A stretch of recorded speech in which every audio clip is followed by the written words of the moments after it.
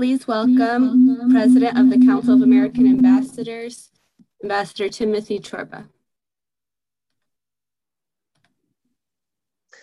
Good afternoon and welcome to our program inspired by Paul Richter's recently released book, Frontline Ambassador.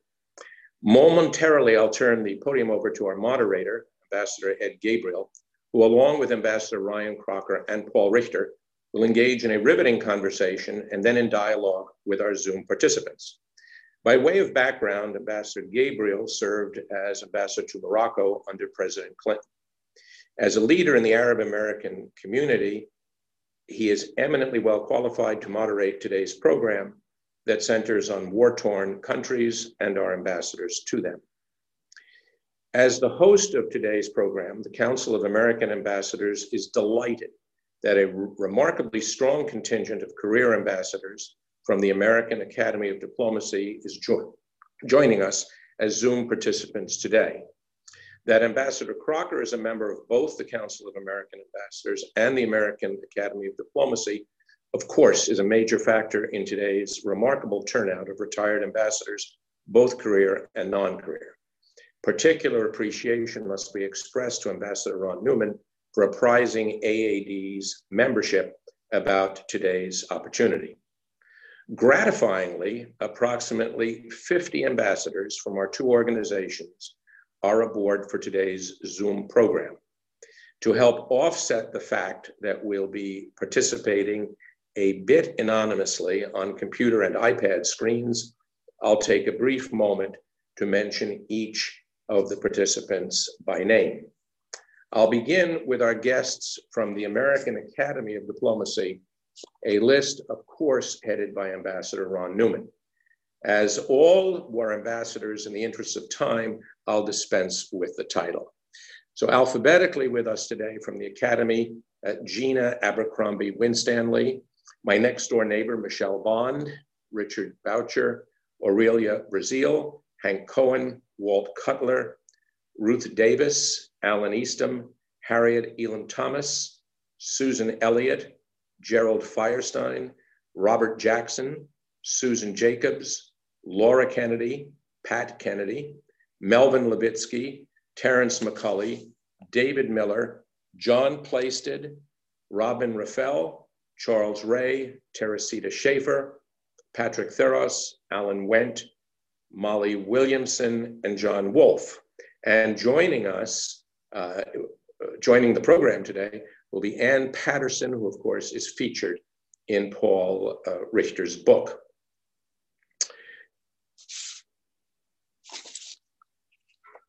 Our Council of American Ambassadors members with us today include George Bruno, Jim Kane, Chuck Cobb, Sue Cobb, April Foley, Tom Graham, Faye Hartog-Levin, Bruce Heyman, Philip Hughes, who is the Senior Vice President of the Council of American Ambassadors, Brenda Johnson, Robert Mandel, Kevin O'Malley, Gil Robinson, Jim Rosapepe, Todd Sedgwick, Tom Siebert, and Paul Speltz.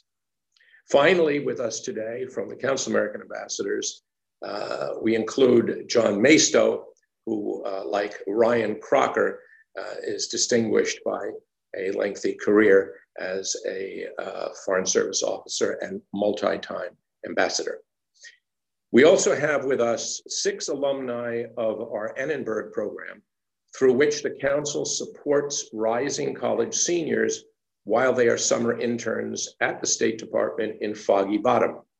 Today's contingent includes Tabitha Anderson, Rosa Kupari, Donna Imadi, Ankita Satpathy, Amelia Wagner, and Luke Zero. All of these overachievers, of whom the Council is very proud, have gone on from their State Department internships to prestigious undertakings with international trajectories. Before Ambassador Gabriel takes the helm, let me express our collective appreciation to the Council's Executive Director, Kathleen Sheehan, herself a former Foreign Service officer, and to our Director of Communications, Keisha King, who now is weighing graduate school acceptances by both Columbia University and Johns Hopkins SAIS, for conceiving today's program and tirelessly working to bring it to fruition. And with that, I give you Ambassador Ed Gabriel. Thank you, Tim, and thank you, CAA team, Kathleen and Keisha, for hosting today's event, which I think will offer us a very special insight into the workings of the career diplomatic corps. We often find ourselves in a discussion about the American foreign policy tradition, which combines career and non-career ambassadors in the conduct of its business. That is part of the subject of today's discussion, but what I learned from reading Paul Richter's book is another little-known category of ambassador, frontline ambassador, and that's going to be the major theme of today's conference. As Tim mentioned, we have with us two very distinguished guests, Ambassador Ryan Crocker, who I'm sure most of you know and have worked with in the past, and Paul Richter, a well-known author, reporter, and foreign policy journalist.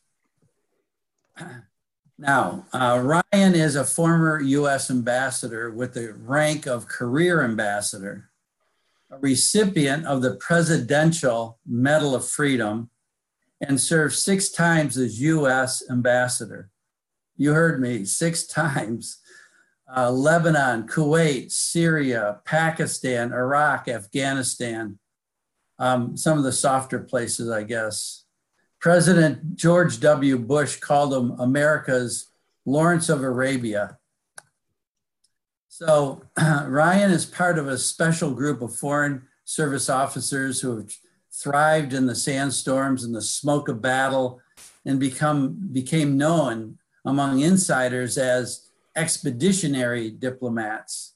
They were the best people for the worst places, as our guest Paul Richter describes in his book, The Ambassadors, America's Diplomats on the Front Line. Now, Paul has written about foreign policy and national security for the past 3 decades. As a Washington-based reporter for the Los Angeles Times, he's traveled to 60 countries and regularly appears in national and international press. Paul's book, The Ambassadors, is the story of a group of American diplomats who came to specialize in dealing with countries shaken by war and civil upheaval. It tells of 4 veteran ambassadors, Ryan Crocker, who's with us today, Ann Patterson, who's with us today, Robert Ford and Chris Stevens, who were sent repeatedly during the George W. Bush and Obama administrations to some of the toughest spots in the greater Middle East. And we are very fortunate today to have our 2 distinguished panelists with us. Now, we're going to start off today's discussion with Paul exploring his book in some detail, followed by a discussion between Paul and Ryan about issues facing the U.S. and the world. Before we go into our audience questions, we'll also have a discussion about the role of career and non-career ambassadors, which is of interest to some of the people in the audience today as we conduct foreign policy. So Paul, welcome to this broadcast. Thank you. So I'm going to ask you about 3 questions while we have the time. My first question to you is, what do you mean by frontline ambassador? And give us some examples, if you will, and a general insight into your book. Thank you. Well, most ambassadors are sent to countries that are stable and where U.S. policy has been pretty much worked out. The ambassadors that I write about have been sent to countries that are involved in wars or revolutions or some kind of social upheaval. The Bush administration and the Obama administration sent a stream of diplomats to these kind of situations during their years in office, especially in the greater Middle East in the first decade and a half after 9/11. These were situations where U.S. policy was really in flux and the ambassadors had to take on an unusually large role. Sometimes they helped build and direct their host governments. They helped broker sometimes important internal political deals. And sometimes they took part in guiding US military operations and the counterterrorism operations of the time too. Their lives were often at risk. They were really kind of the emergency room doctors of the craft. Ambassador Crocker, of course, was sent to Afghanistan in early 2002 when the Taliban government had been ousted and the Afghans were trying to put together a new government. He was sent to Iraq in 2007 amid the troop surge, and he tried to work with General David Petraeus and others to quell the sectarian war that was going on then. He was sent back to Afghanistan in 2011 after another troop surge to help look for an exit strategy for the US. These career diplomats didn't necessarily begin their careers thinking that this is the kind of work that they were going to spend a lot of time in. But they went back and took these assignments again and again because I think they realized that they were able to do them well and they found them rewarding. They realized that this was some of the most important work that the State Department was doing anywhere at the time. Ambassador Crocker realized in 1983 when he was in Lebanon, right after the US embassy was bombed, that, that he was suited for this kind of work and he found it rewarding. I wonder if Ambassador Crocker might say a few words about his realization of that. That'd be great. Let me go to another question with you, if I may. One of the most interesting statements in your book, I must say, is about Ambassador Crocker, when you mention that, quote, "the brushes with danger convinced Ryan he belonged in the field." You go on to say that chaos was the attraction to these frontline ambassadors, which I find a very interesting statement. Can you give us some insight into what you found to be their special characteristics, which attracted them to the fire rather than running away from it, and insight who they are and were their loyalties ever tested as part of their mission and how they dealt with that, please? Well, these four that I wrote about were all very different people. And they started out with, I think, different expectations for where their careers would lead. Robert Ford and Chris Stevens started out as Peace Corps volunteers in Morocco. And I think that they expected that their careers would be in fairly peaceful places where they could be immersed in learning about the Middle East and absorbing all the fascinating details of Arab culture. But they both got drawn into this kind of work. Robert Ford went to Iraq and wasn't in favor of the Iraq invasion, but ended up signing up for 5 different assignments there. Chris Stevens actually tried to avoid getting assigned to Iraq, but ended up in Libya and went there repeatedly. Although it was dangerous, it turned out to be fatal for him. Of course, he lost his life in the terrorist attack in 2012. Likewise, Ann Patterson, of course, volunteered for the job in Colombia in 2000 as ambassador when, at the peak of the drug wars, when Colombia was going to be a really high stress and dangerous posting. She was only one of 3 Foreign Service officers who put in their card for that job, but she took to it and it went well. I think they found as these assignments, as they took on more and more of these assignments, that they, as I say, that they found it rewarding. They found it was something they could do well. And I think the adrenaline rush, actually, they enjoyed it. Paul, you also write in your book that, quote, "The nation can't retreat from the effort to stabilize weak countries. This mission, the foremost task of our diplomats, is more important than ever. Unstable lands continue to threaten not only those in the Muslim world's long arch of instability, but also in Central and South America, Sub-Saharan Africa, and other regions. You also state that when the Trump administration arrived in 2017, the Foreign Service's problems wasn't indifference, but hostility. In your view, does the State Department understand the importance of not retreating, and do they have the next generation of leaders that come after these personalities that you've written about? Are they properly staffed, prepared, and supported by the political leadership of the administration?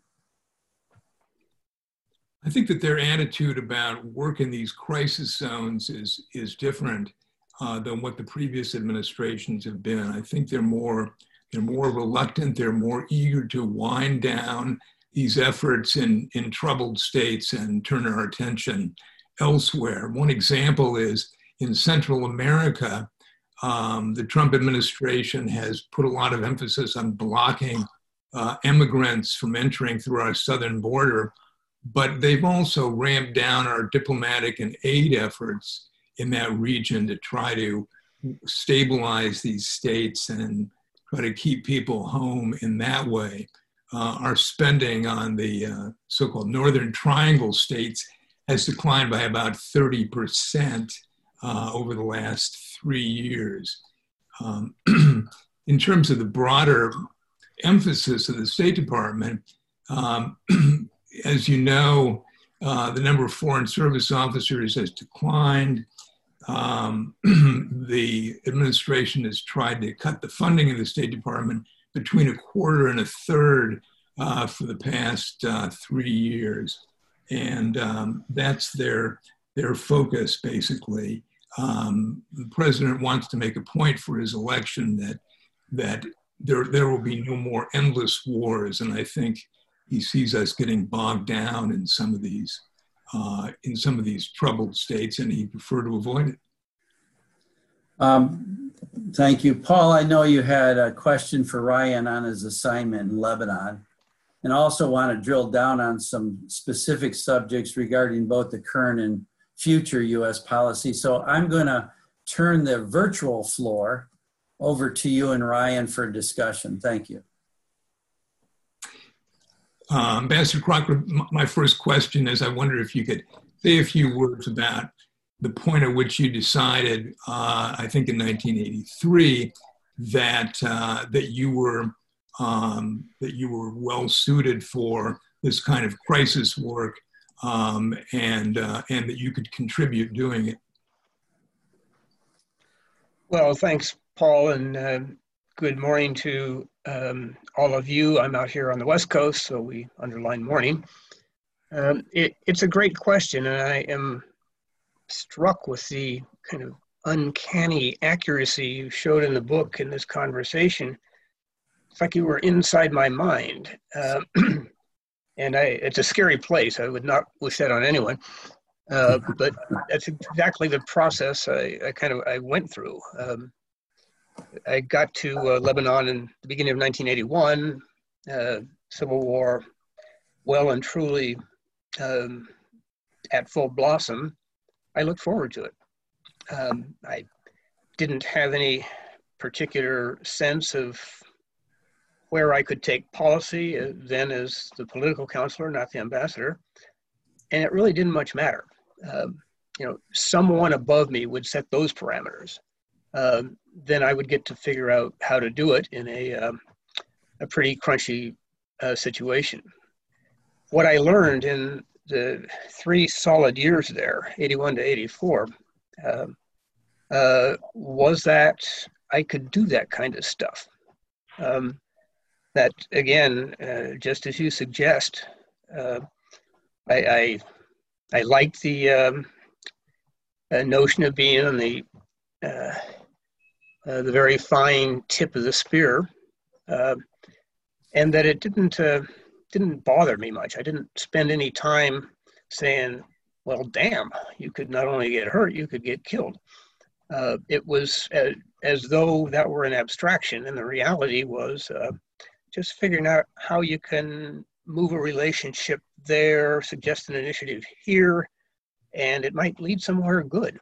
At least it might silence the guns for a while. I don't take any particular personal credit for that. I think it's the way I'm wired. That things that go bang in the night or the day, or day and night, didn't really upset me. That in a sense, in the middle of a crisis, boy, the world slowed down, time slowed down. All of the peripheral stuff just kind of moved off screen. Didn't have to worry about it, didn't even have to think about it. Just had to think about what was in front of me. And again, it was something that needed doing. Somebody's got to do that stuff. And I just felt that, well, maybe that's my little niche here, that I keep on doing stuff. So the way I've summed it up for others, and my colleagues and former colleagues in both organizations here today will relate to it. I think I had one huge quality for both Republican and Democratic administrations, and that was my inherent expendability.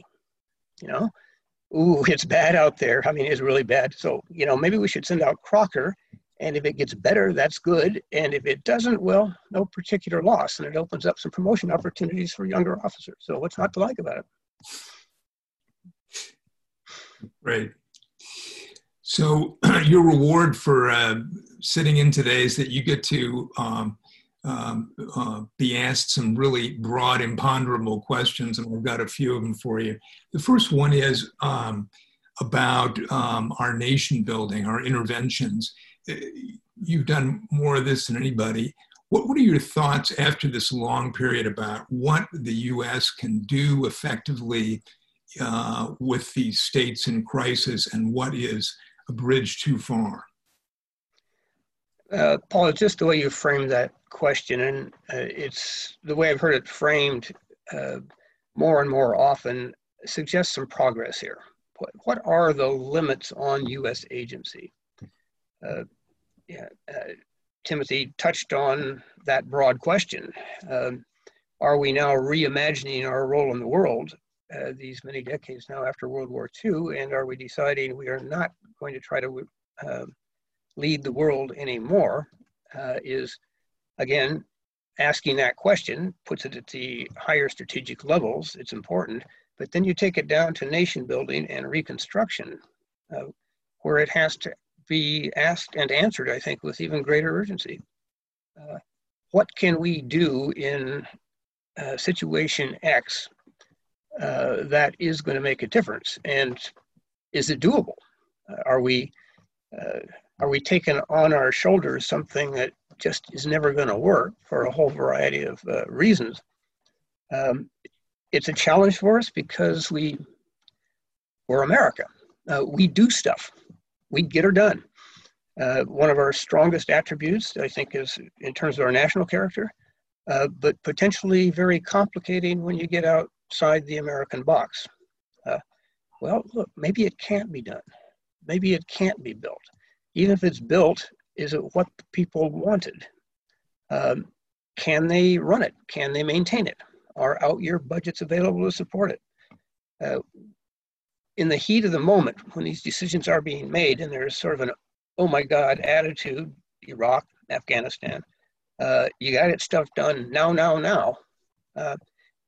It can build us some big problems, if not some big buildings. And often the buildings became the problem. So in my own mind, I've kind of moved away from bricks and mortar, except in key periods and key exceptions, to talk about what does reconstruction really mean, and is it a net good? And from that, it's takes you to several other places. That, well, again, who wants it? Is there local buy-in? Is that buy-in solid based on what you know of the primary actors? Do they have the sense of dispassionate public interest embedded in them? Do they carry enough weight? Will they carry that weight far enough into the future to guarantee that this project, once it's up and running, is capable of continuing to do so with all the inputs that requires? So, you know, we're not, we should not back away from the world. I just heard this morning on NPR an interview with Mark Green, who recently stepped down after 3 years running USAID, and from everything I can tell, ran it very, very well, saying that, look, we have got to be internationally engaged, and development assistance is part of that engagement, but we have to be smart about it. And I guess that sums it up as about as well as anyone could. But it's complicated. I'll just add one more thing to this. So going into Afghanistan after the fall of the Taliban, a couple of days after New Year's 2002, Andrew Natsios, then the USAID administrator, came out, and the conversation was, well, what should we do? Our sense was we did not want to try to catapult Afghanistan into the 21st century. Maybe if we could aim our sights lower and settle, say, for the second half of the 19th century, that would be real progress, and it might be doable. What are the underpinnings of the Afghan economy? Well, it's an agrarian society. Some stuff you buy in the market, and some other more highly priced stuff you buy in the alleys of major American cities. We would try to do the latter and not the former, or the former, not the latter. So we had that conversation, but where did it take us? Well, if it's an agrarian society, fine, we know how to do agricultural development. I mean, we've got the Borlaug Institute, we've got all kinds of capacity here.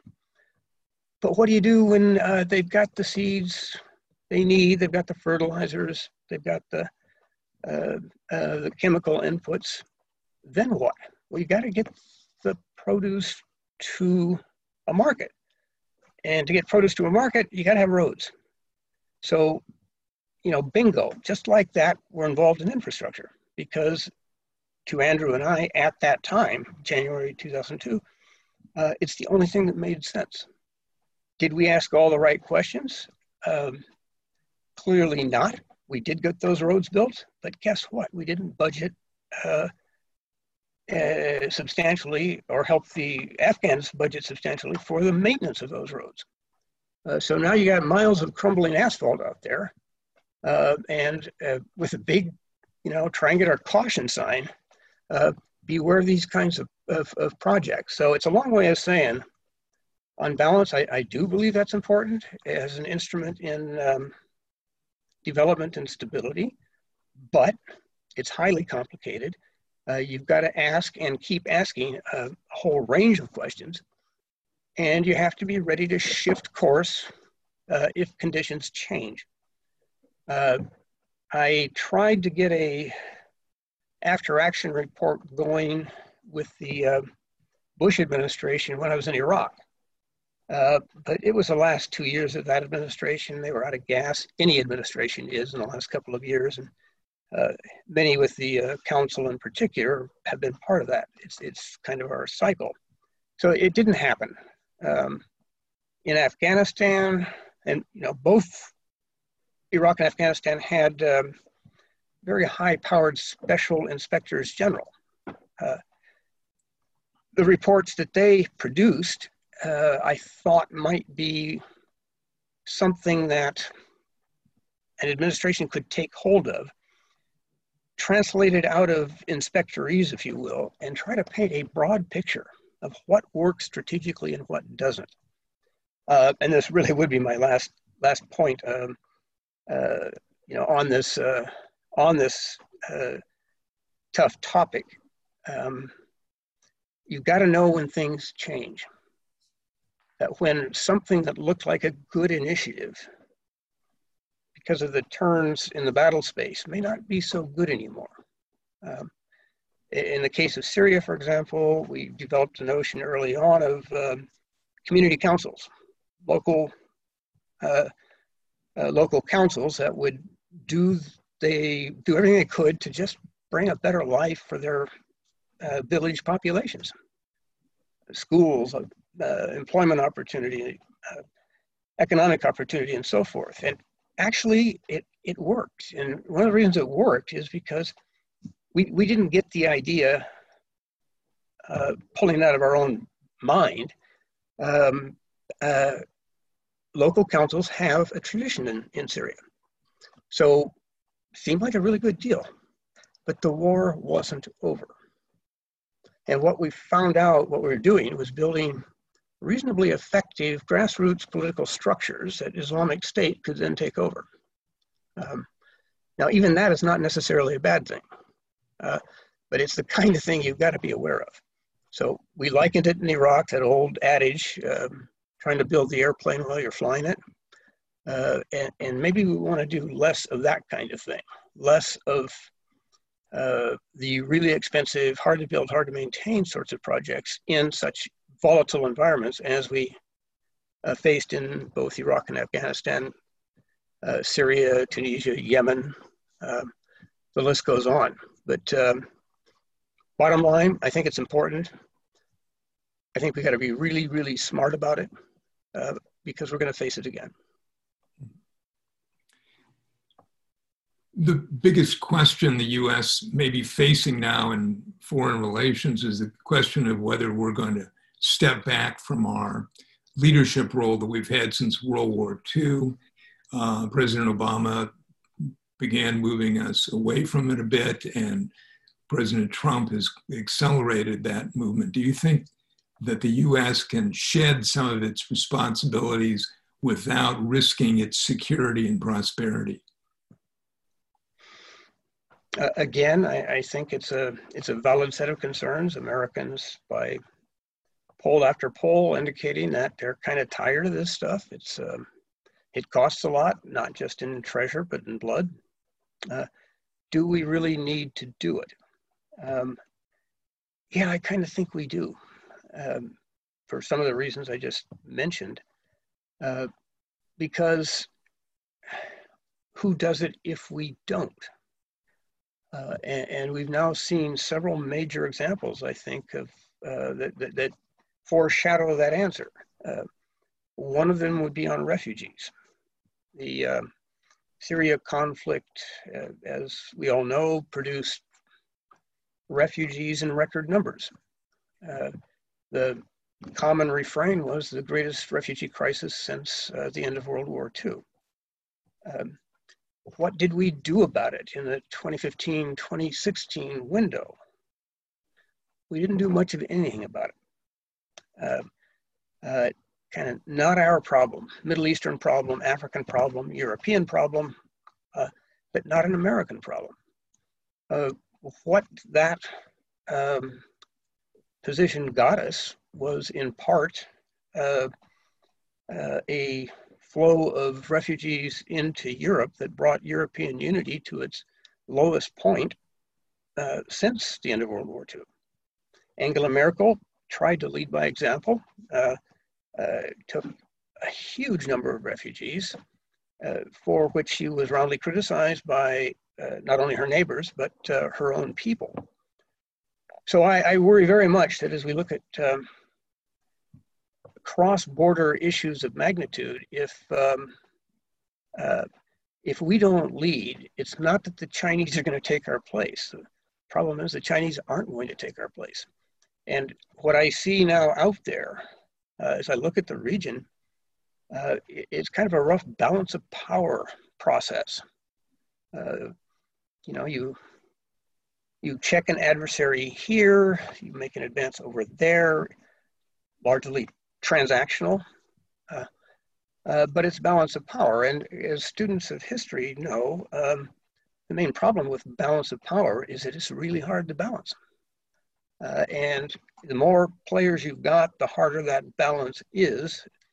As we look at several contingencies in the Middle East, easy to get out of balance. Just remember that the European state system in the first decade and a half of the 20th century was a balance of power system. And that brought the war that nobody wanted. Well, fast forward and shrink down the aperture, looking at Syria, 2015, 2016, we had some major uh-oh moments there. The shoot down of an Israeli F-16. First time that happened since like 1985. Fortunately, the pilots were not killed. The aircraft crashed in Israel. Pilots bailed and were recovered alive. And everybody took a deep breath, because had that played differently, Syria could literally have blown up. Not Syria qua Syria, Syria as a playing field for all kinds of Middle East proxies. So, to look at US engagement as a strategic necessity, I think is the lens I use. And I don't see an alternative. I flat don't. Everywhere we haven't led, I think globally, we've seen some really major problems develop, and we have seen our adversaries, not our enemies yet, but our adversaries, take advantage of our absence to reassert or assert their presence in ways that I don't think fundamentally contribute to peace, stability, or anything close to that. I'm wondering whether the pandemic now is going to shake a lot of countries economically and politically, especially in the developing world, in ways that might make the US think maybe we need to get involved again in stabilizing some of these places, because otherwise their problems might spread. Quite literally, and they do spread, as we've seen. As I watch this thing unfold in front of us all, I mean, this is a life experience we have never had before. You have to pose those kinds of questions. I look at what's happening in this country, and the alarm, the outrage, and so forth, that the reporting of virus-related deaths vastly understated and so forth. Well, yeah, okay. It took us a while to really get everything slotted down so we could be sure we're capturing most, if not all, of the COVID-19 cases. Out in the Middle East, they're not capturing any of that. I mean, they don't have the systems, the public health systems and resources to deal with it adequately. Not only does that mean a lot more people are going to get it and a lot more people are going to die from it, it means nobody knows what the real incidence is in some of these places, and we won't know until it's far too late. So again, do I want us to have to lead the rest of the world in dealing with this this truly international crisis? I wish there was someone else. I wish the UN worked better. I wish the regional mechanisms like the European Union worked better. The fact is they don't. And this should be a moment, I think, where we step up and say, guys, we got this. We're not going to try and do it all ourselves. We're going to tell you what you need to do. But it's going to be our highest priority for our own country and for the international community, because what happens out there doesn't stay out there. It comes home to Mama America, and we will pay an even steeper price. That's what I would like to hear, some evening from the podium at the White House. We tried a lot of other ways. We let a lot of you make your best efforts. Guess what? We still got a global crisis. So here's what we're going to do now. And here's where you're going to fit into this. That's kind of the announcement I'm waiting for. And I have plenty to occupy my voluminous free time before that announcement is made, because it will probably be a long time. Paul, this is Ed Gabriel. Why don't we pursue another question with Ryan? It's been so interesting, so let's not cut it off too quickly. Okay. One question that has been coming up is whether, since 9/11, whether the U.S. has come to rely too much on military solutions and military leadership. What's your view on that? It's a valid point in a world where there are lots of valid points to be made. We are dealing now with local and regional contingencies more than we are, or certainly were, in the days of the Cold War, that produced, of course, a lot of fear and terror, but it also brought a rough parity between the two superpowers, in which there was neither the scope or the appetite for regional actors to shake all of that loose. Well, that's all been different with the fall of the Soviet Union. And you kind of saw the opening chapter, the opening salvo in the post-Cold War era, take fire even before the Soviet Union dissolved.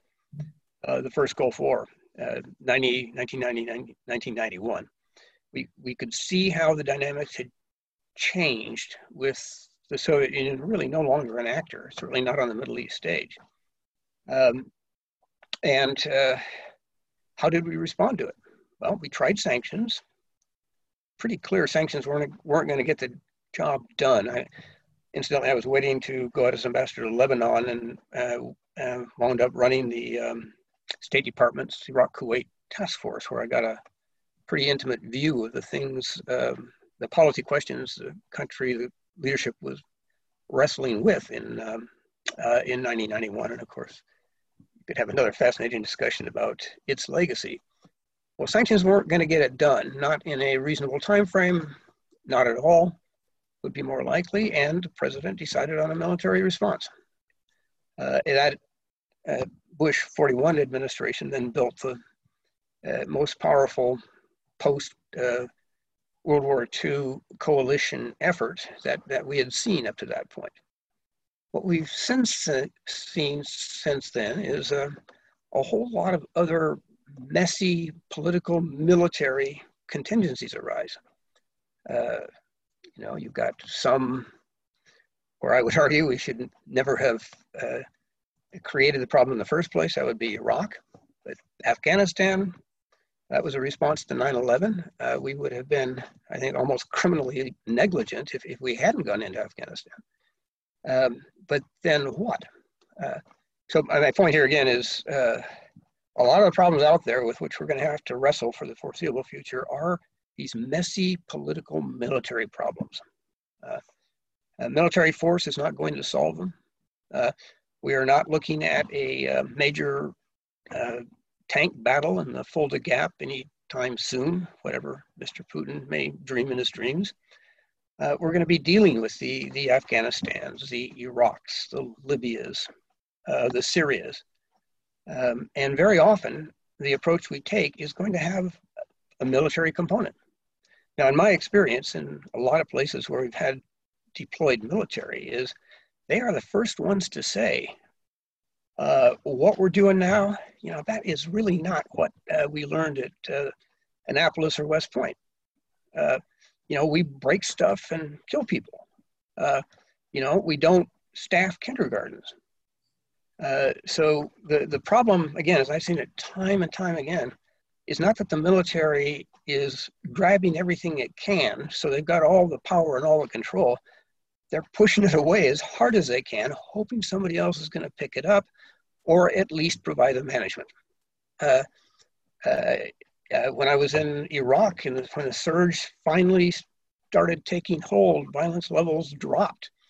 And the money started flowing through the CERP program, the Commander's Emergency Response Program. Lots of money, lots of pressure to spend it in a hurry, and commanders had no idea how they should spend it. how they should monitor it, how they should make these decisions.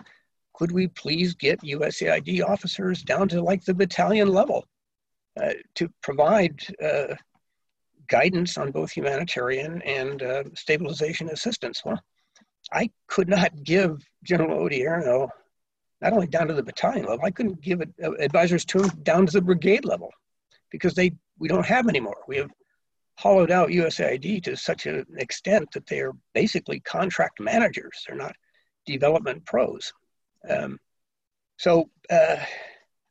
Yeah, the military option is there. It is something that our presidents of both parties now have turned to.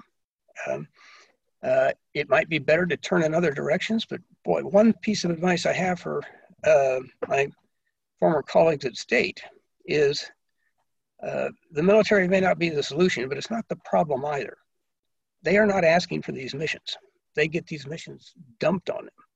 And I think what we have to do as civilian leaders is ensure we are doing everything we can to take burdens off their shoulders and somehow find the staff to produce non-military outcomes to non-military problems.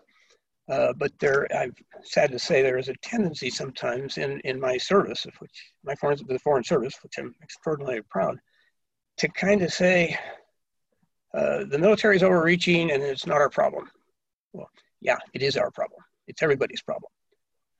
So unless or until infantry officers start getting trained in international development, which I hope never comes, the civilian agencies are going to have to take on that burden and to make the case that we need a lot more resources than what we've got. One good thing that's come out of this debate recently is figures in Congress now saying just that. You cannot cut. You cannot do a 33% cut. You cannot. And we know what we're saying because we control the money. Mm-hmm. But we need to be able to build on that positively, as we need to be able to build on comments like General Jim Mattis. If you don't fully fund the State Department, I'm going to have to buy a lot more bullets.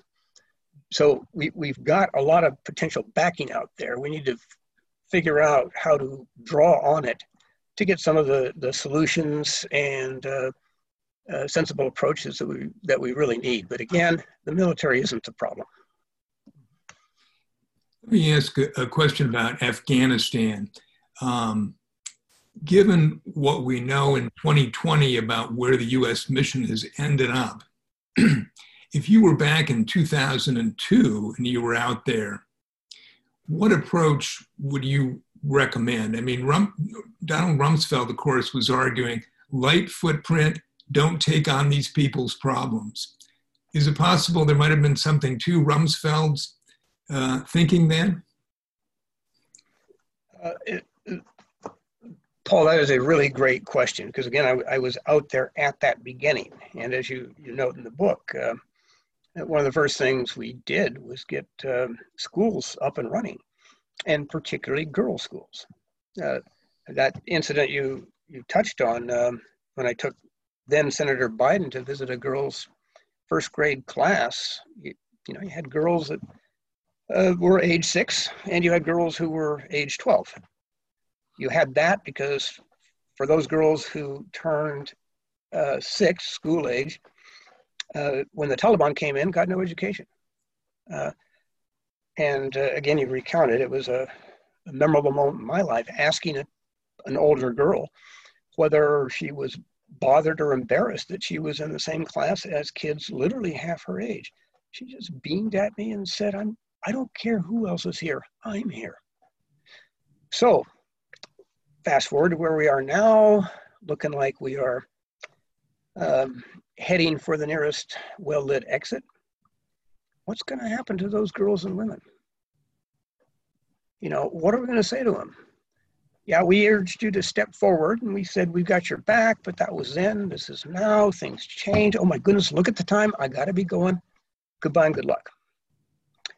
Should I have said back at the beginning of 2002, not only are we not going to do any education, we in particular are not going to do anything about education for females because we don't know how this is playing out. We don't know how long we're going to be here. it would be irresponsible for us to do those kinds of things and then leave. I actually thought at the time that maybe finally we've got a situation where our values and our interests coincide, where girls by the hundreds of thousands are in schools, and that process itself starts to stabilize society. But it's that kind of dilemma you're going to face. So you want it quick and you want it focused. You do not want to get into humanitarian assistance, let alone stabilization and reconstruction. So we're not going to do any of that. And then we're gone when we need to be gone. We could have that debate. Probably good to have it before the next contingency strikes, which it certainly will. But it would have sounded horrible at the time to say, no, we're not going to do that. We could do it. I mean, we could have a school set up in 72 hours, but we're not going to, because that's not our game plan anymore. We're not going to do that kind of stuff. Do we think that would benefit a stabilization effort, that Afghans would look at us and say, oh, okay, I got that. I understand it. It's our responsibility, so we'll do it. Yeah, not in a million years. So you got to think through these things, which we didn't have time to think them through pre-conflict in Afghanistan, and post-conflict we were building that airplane while drawing a lot of ground fire. We had time in Iraq to do a much better job of phase 4 planning than we did, but that was the perfect storm. The neoconservatives believed that no major U.S. military presence was going to be needed after the takedown of Saddam Hussein. Why? Because the Iraqis, once the tyrant's boot is lifted from their neck, will naturally trend toward peace, beauty, and justice. That kind of didn't work out. But it was matched, of course, by what I would call neo-realism, and I would put Secretary Rumsfeld in that category. He didn't want a phase 4 plan either, not because he thought democratically spirited Iraqis would take care of all of that for us. He didn't care. That is not why we were going to Iraq. We were going to Iraq to eliminate a dangerous regional leader, full stop. We're not going to do phase 4. So that became the perfect storm that we wound up in, and then I had to deal with some of the aftermath of in 07, 08. So none of the, my mantra here, none of this stuff is easy. It gets a lot harder if you haven't tried to think and talk it through before that balloon goes up. Great.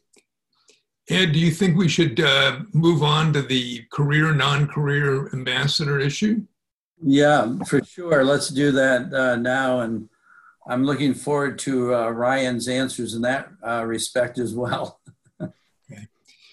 So with the Ukraine scandal last fall, there started to be a lot more discussion about the value of career and non-career ambassadors. There was criticism of Trump administration ambassadors like Gordon Sondland, and there was, again, discussion about whether there ought to be limits on the use of non-career ambassadors.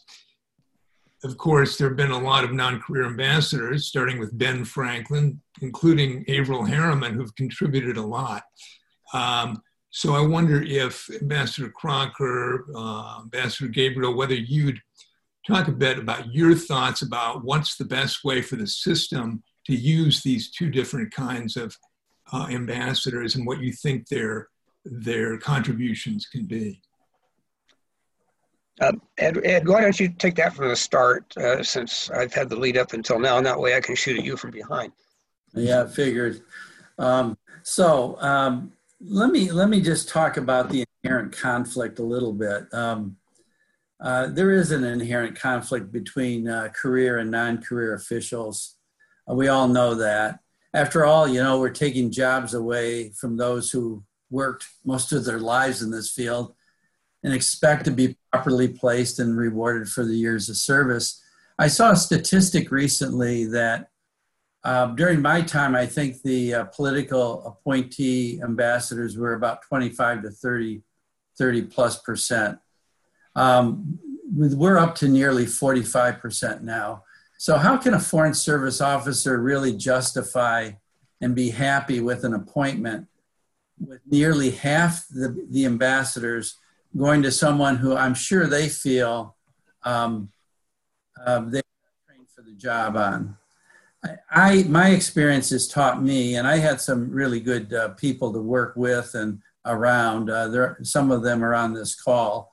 And I want to bring up the issue of added value. Frank Wisner, once said, there are good and bad career and non-career officers. And I think Ryan and I would agree on that point. So I think matching the skill with the complexities of the job is important.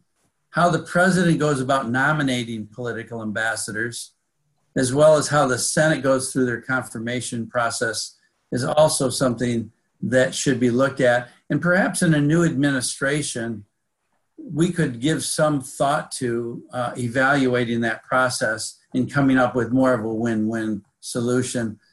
We have to find ways to empower the added value of what we each bring to the job and find a process within each embassy, I think, that can bring out the best strengths in all.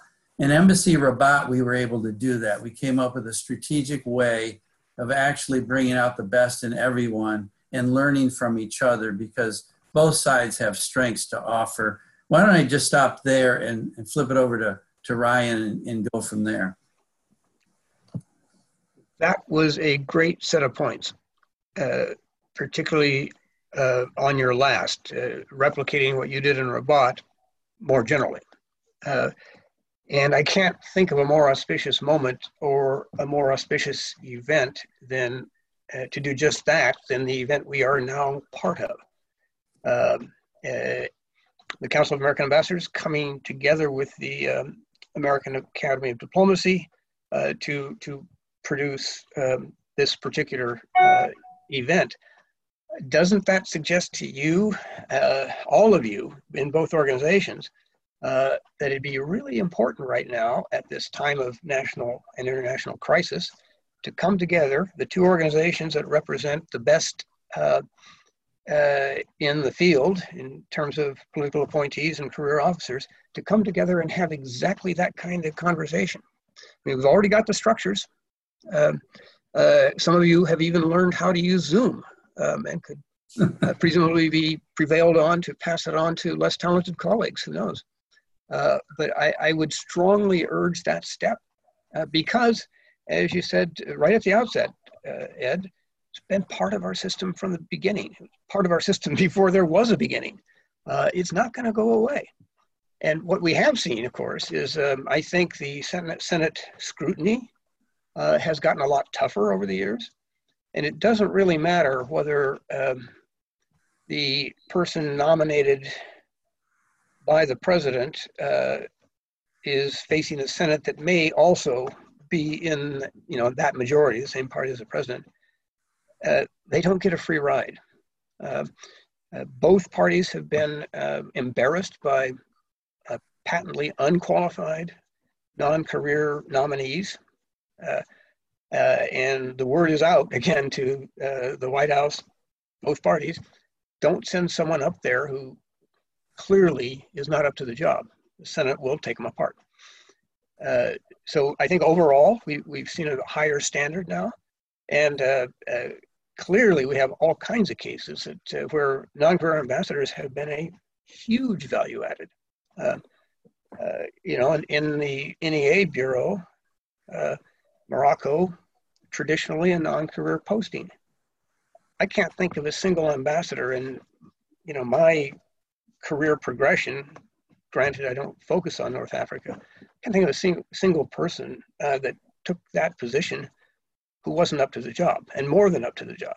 I mean, you, your predecessors, your successors, have all strengthened that critical relationship in the northwest corner of Africa, which is strategically important. Ambassador to Japan, ambassador to the Court of St. James. Very, very good people out there. Certainly having the capacities to talk about what works and what doesn't and how we can systematize this in a better way than we're doing right now. So that would be my first point. Second point, and it shouldn't even need saying, and certainly not to anyone in this audience, trust your career people, particularly your deputy chief of mission. They actually are not there to bring you down.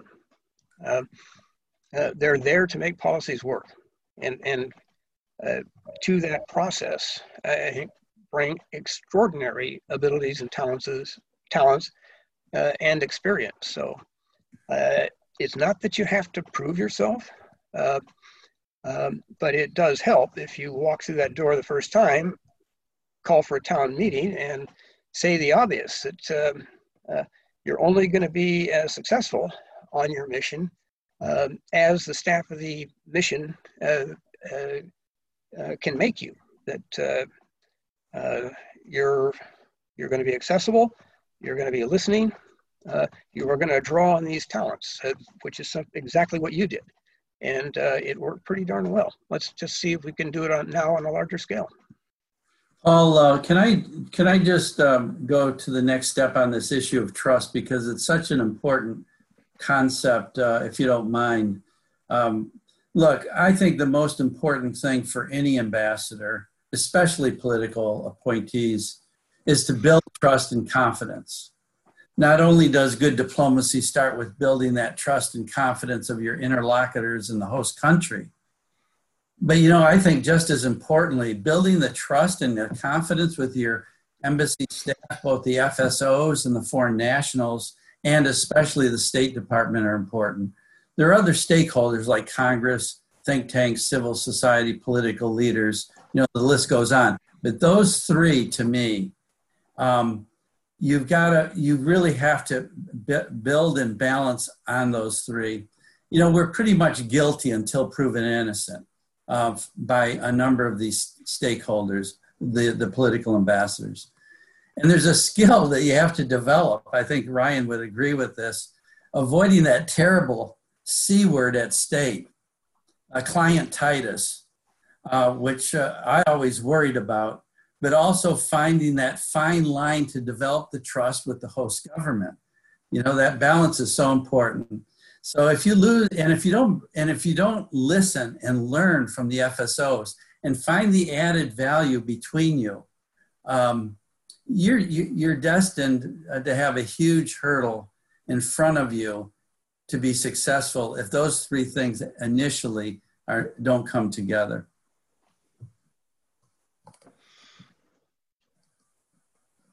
All right, should we move to the Q&A now?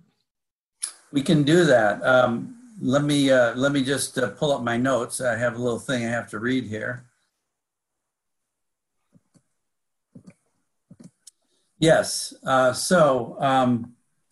we are ready, and thank you, both of you, for such a marvelous discussion. I've learned a lot in the last half an hour, and I hope this is the first of more of this to come. I also think that we've come up with an idea for the council to undertake perhaps a study for the next administration, whoever they are, to perhaps pursue this career, non-career question. So to our audience, and I just want to do a shout out to two people that I served with. One was my boss, Ron Newman, who really was helpful to me. And of course, when I was in Morocco, Robin Rafel was next door, so we had a lot of work together. On your screen, as you scroll over it, you'll see a double bubble, like with a Q&A marked over it. If you click on it, you'll be able to write a question. And if you'd like, you can also identify yourself. So I'm going to jump to the Q&A and see what we have here. Please hold on. So we only have 3 to begin with. Let's see. The first one, Ambassador Crocker, thank you for your service and your close cooperation with me when you were ambassador in Pakistan and I was USA point person on ADB and other matters. I'm quite concerned about the role that ambassadors must handle and undertake. As I continue to travel, I see increasing disappointment and respect on the part of our foreign associates and disbelief in USA commitments. How is it that changing the role and difficulties for the ambassador now and going forward post the current administration? That's to you, Ambassador. We don't know who this is from. I'm sorry, it's from Paul Speltz. Sorry. Hey, Paul. Nice to almost see you. So it is a problem, but maybe, at least in my perception, not quite the way you framed it. Again, it's a big enough problem. You can frame it a lot of different ways. Here's the thing I worry about in particular. So we kind of don't do treaties anymore with foreign countries because you really can't get them through the Senate in at least the normal lifespan of the people who negotiated it. So increasingly, to advance our foreign policy agenda, we have resorted to executive orders. All you need is the president's signature and it's in effect. So I did 2 major negotiations in Iraq and then in Afghanistan for a broad-based relationship that included security, but everything else under the sun too. Educational exchanges, everything. In both cases, those agreements had to be presented to the parliaments in Iraq and in Afghanistan because that's their system. We did not take our agreement to the Congress. Lots of consultations, but they were signed by the president. President Bush, of course, when I was in Iraq, President Obama in Afghanistan. In both countries, the chief of state said, well, when we get ours through, it's got the seal of approval. The whole country's bought into it through their elected representatives. Solid support, we're good to go. You don't do it that way. President just signs, right? And what the president signs, another president can unsign, right? I would say in both capitals, and did say, technically that's true, but it's never happened. Well, now it's happened. And as we go through our increasingly rancorous political debates, I think we're setting up a climate in which it may become, not just for this administration, but for successor administrations, maybe the first thing you do. Go through your predecessors' executive orders, find the ones where you can make a clear statement of repudiation and do it. It's going to cripple us in trying to get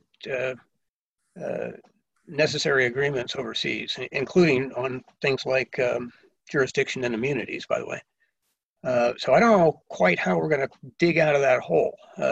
I think it's the kind of thing where the best and the brightest of the Council of American Ambassadors and the American Academy of Diplomacy should come together to talk about this, because it goes way beyond, I think, what Paul was talking about, the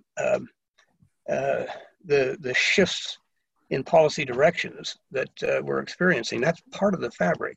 But when you get at something fundamental like this, it's really dangerous, and we're going to pay for that.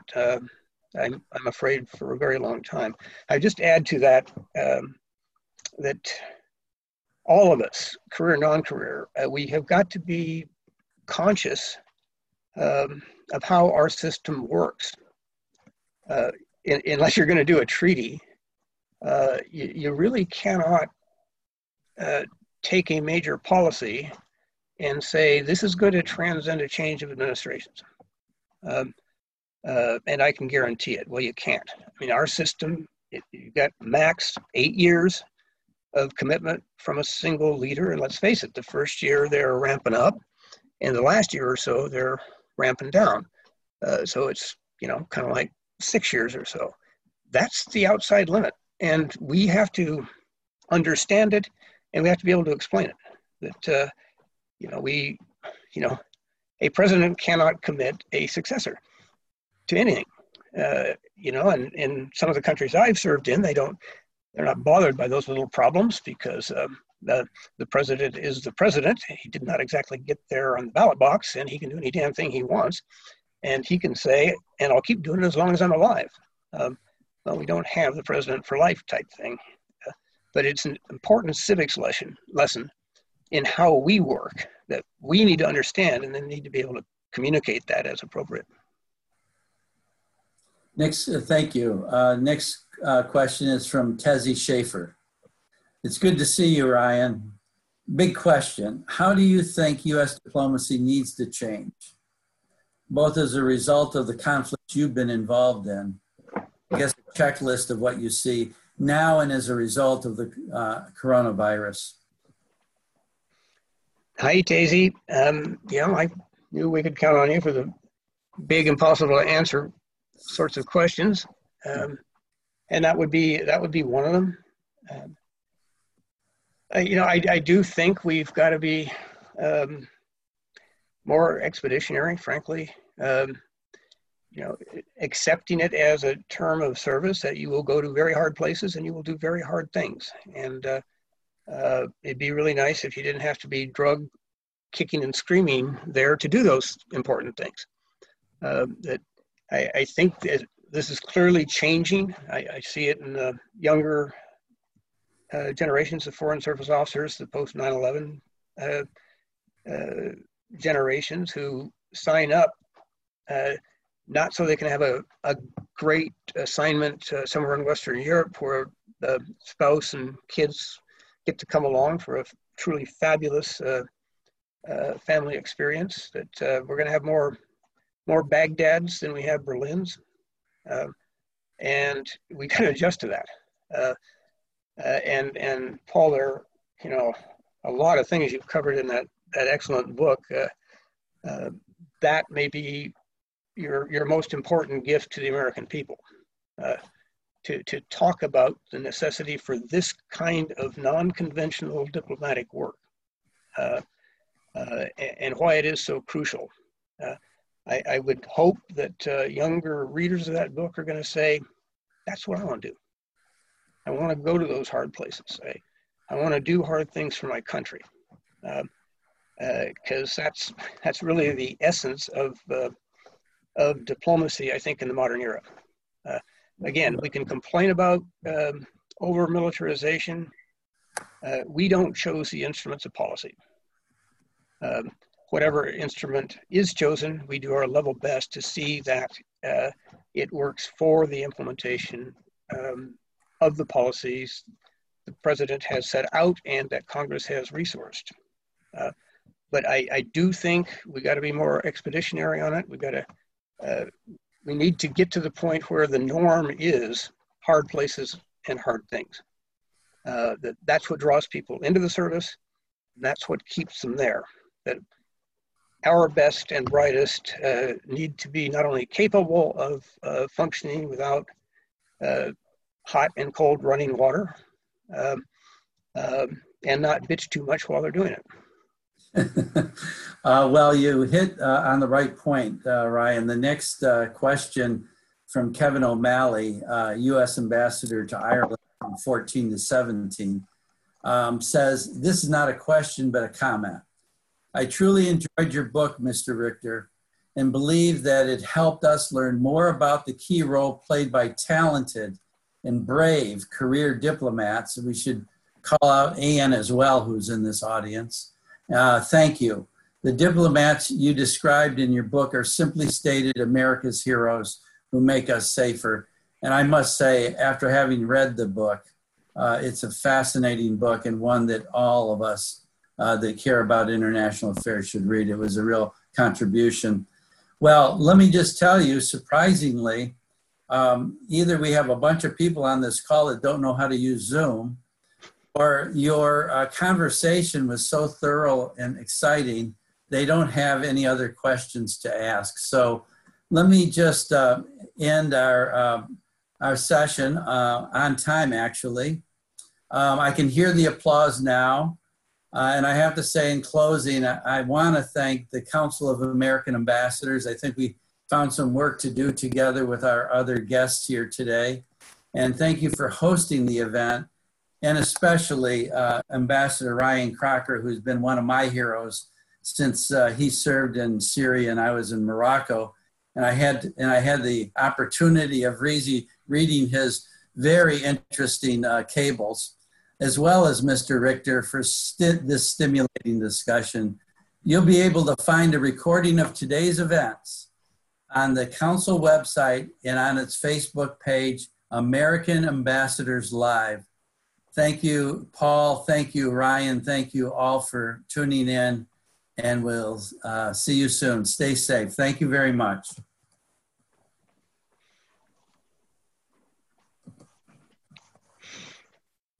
I don't think I turned this off, but somebody's going to turn it off for us. I can actually do it. I'm going to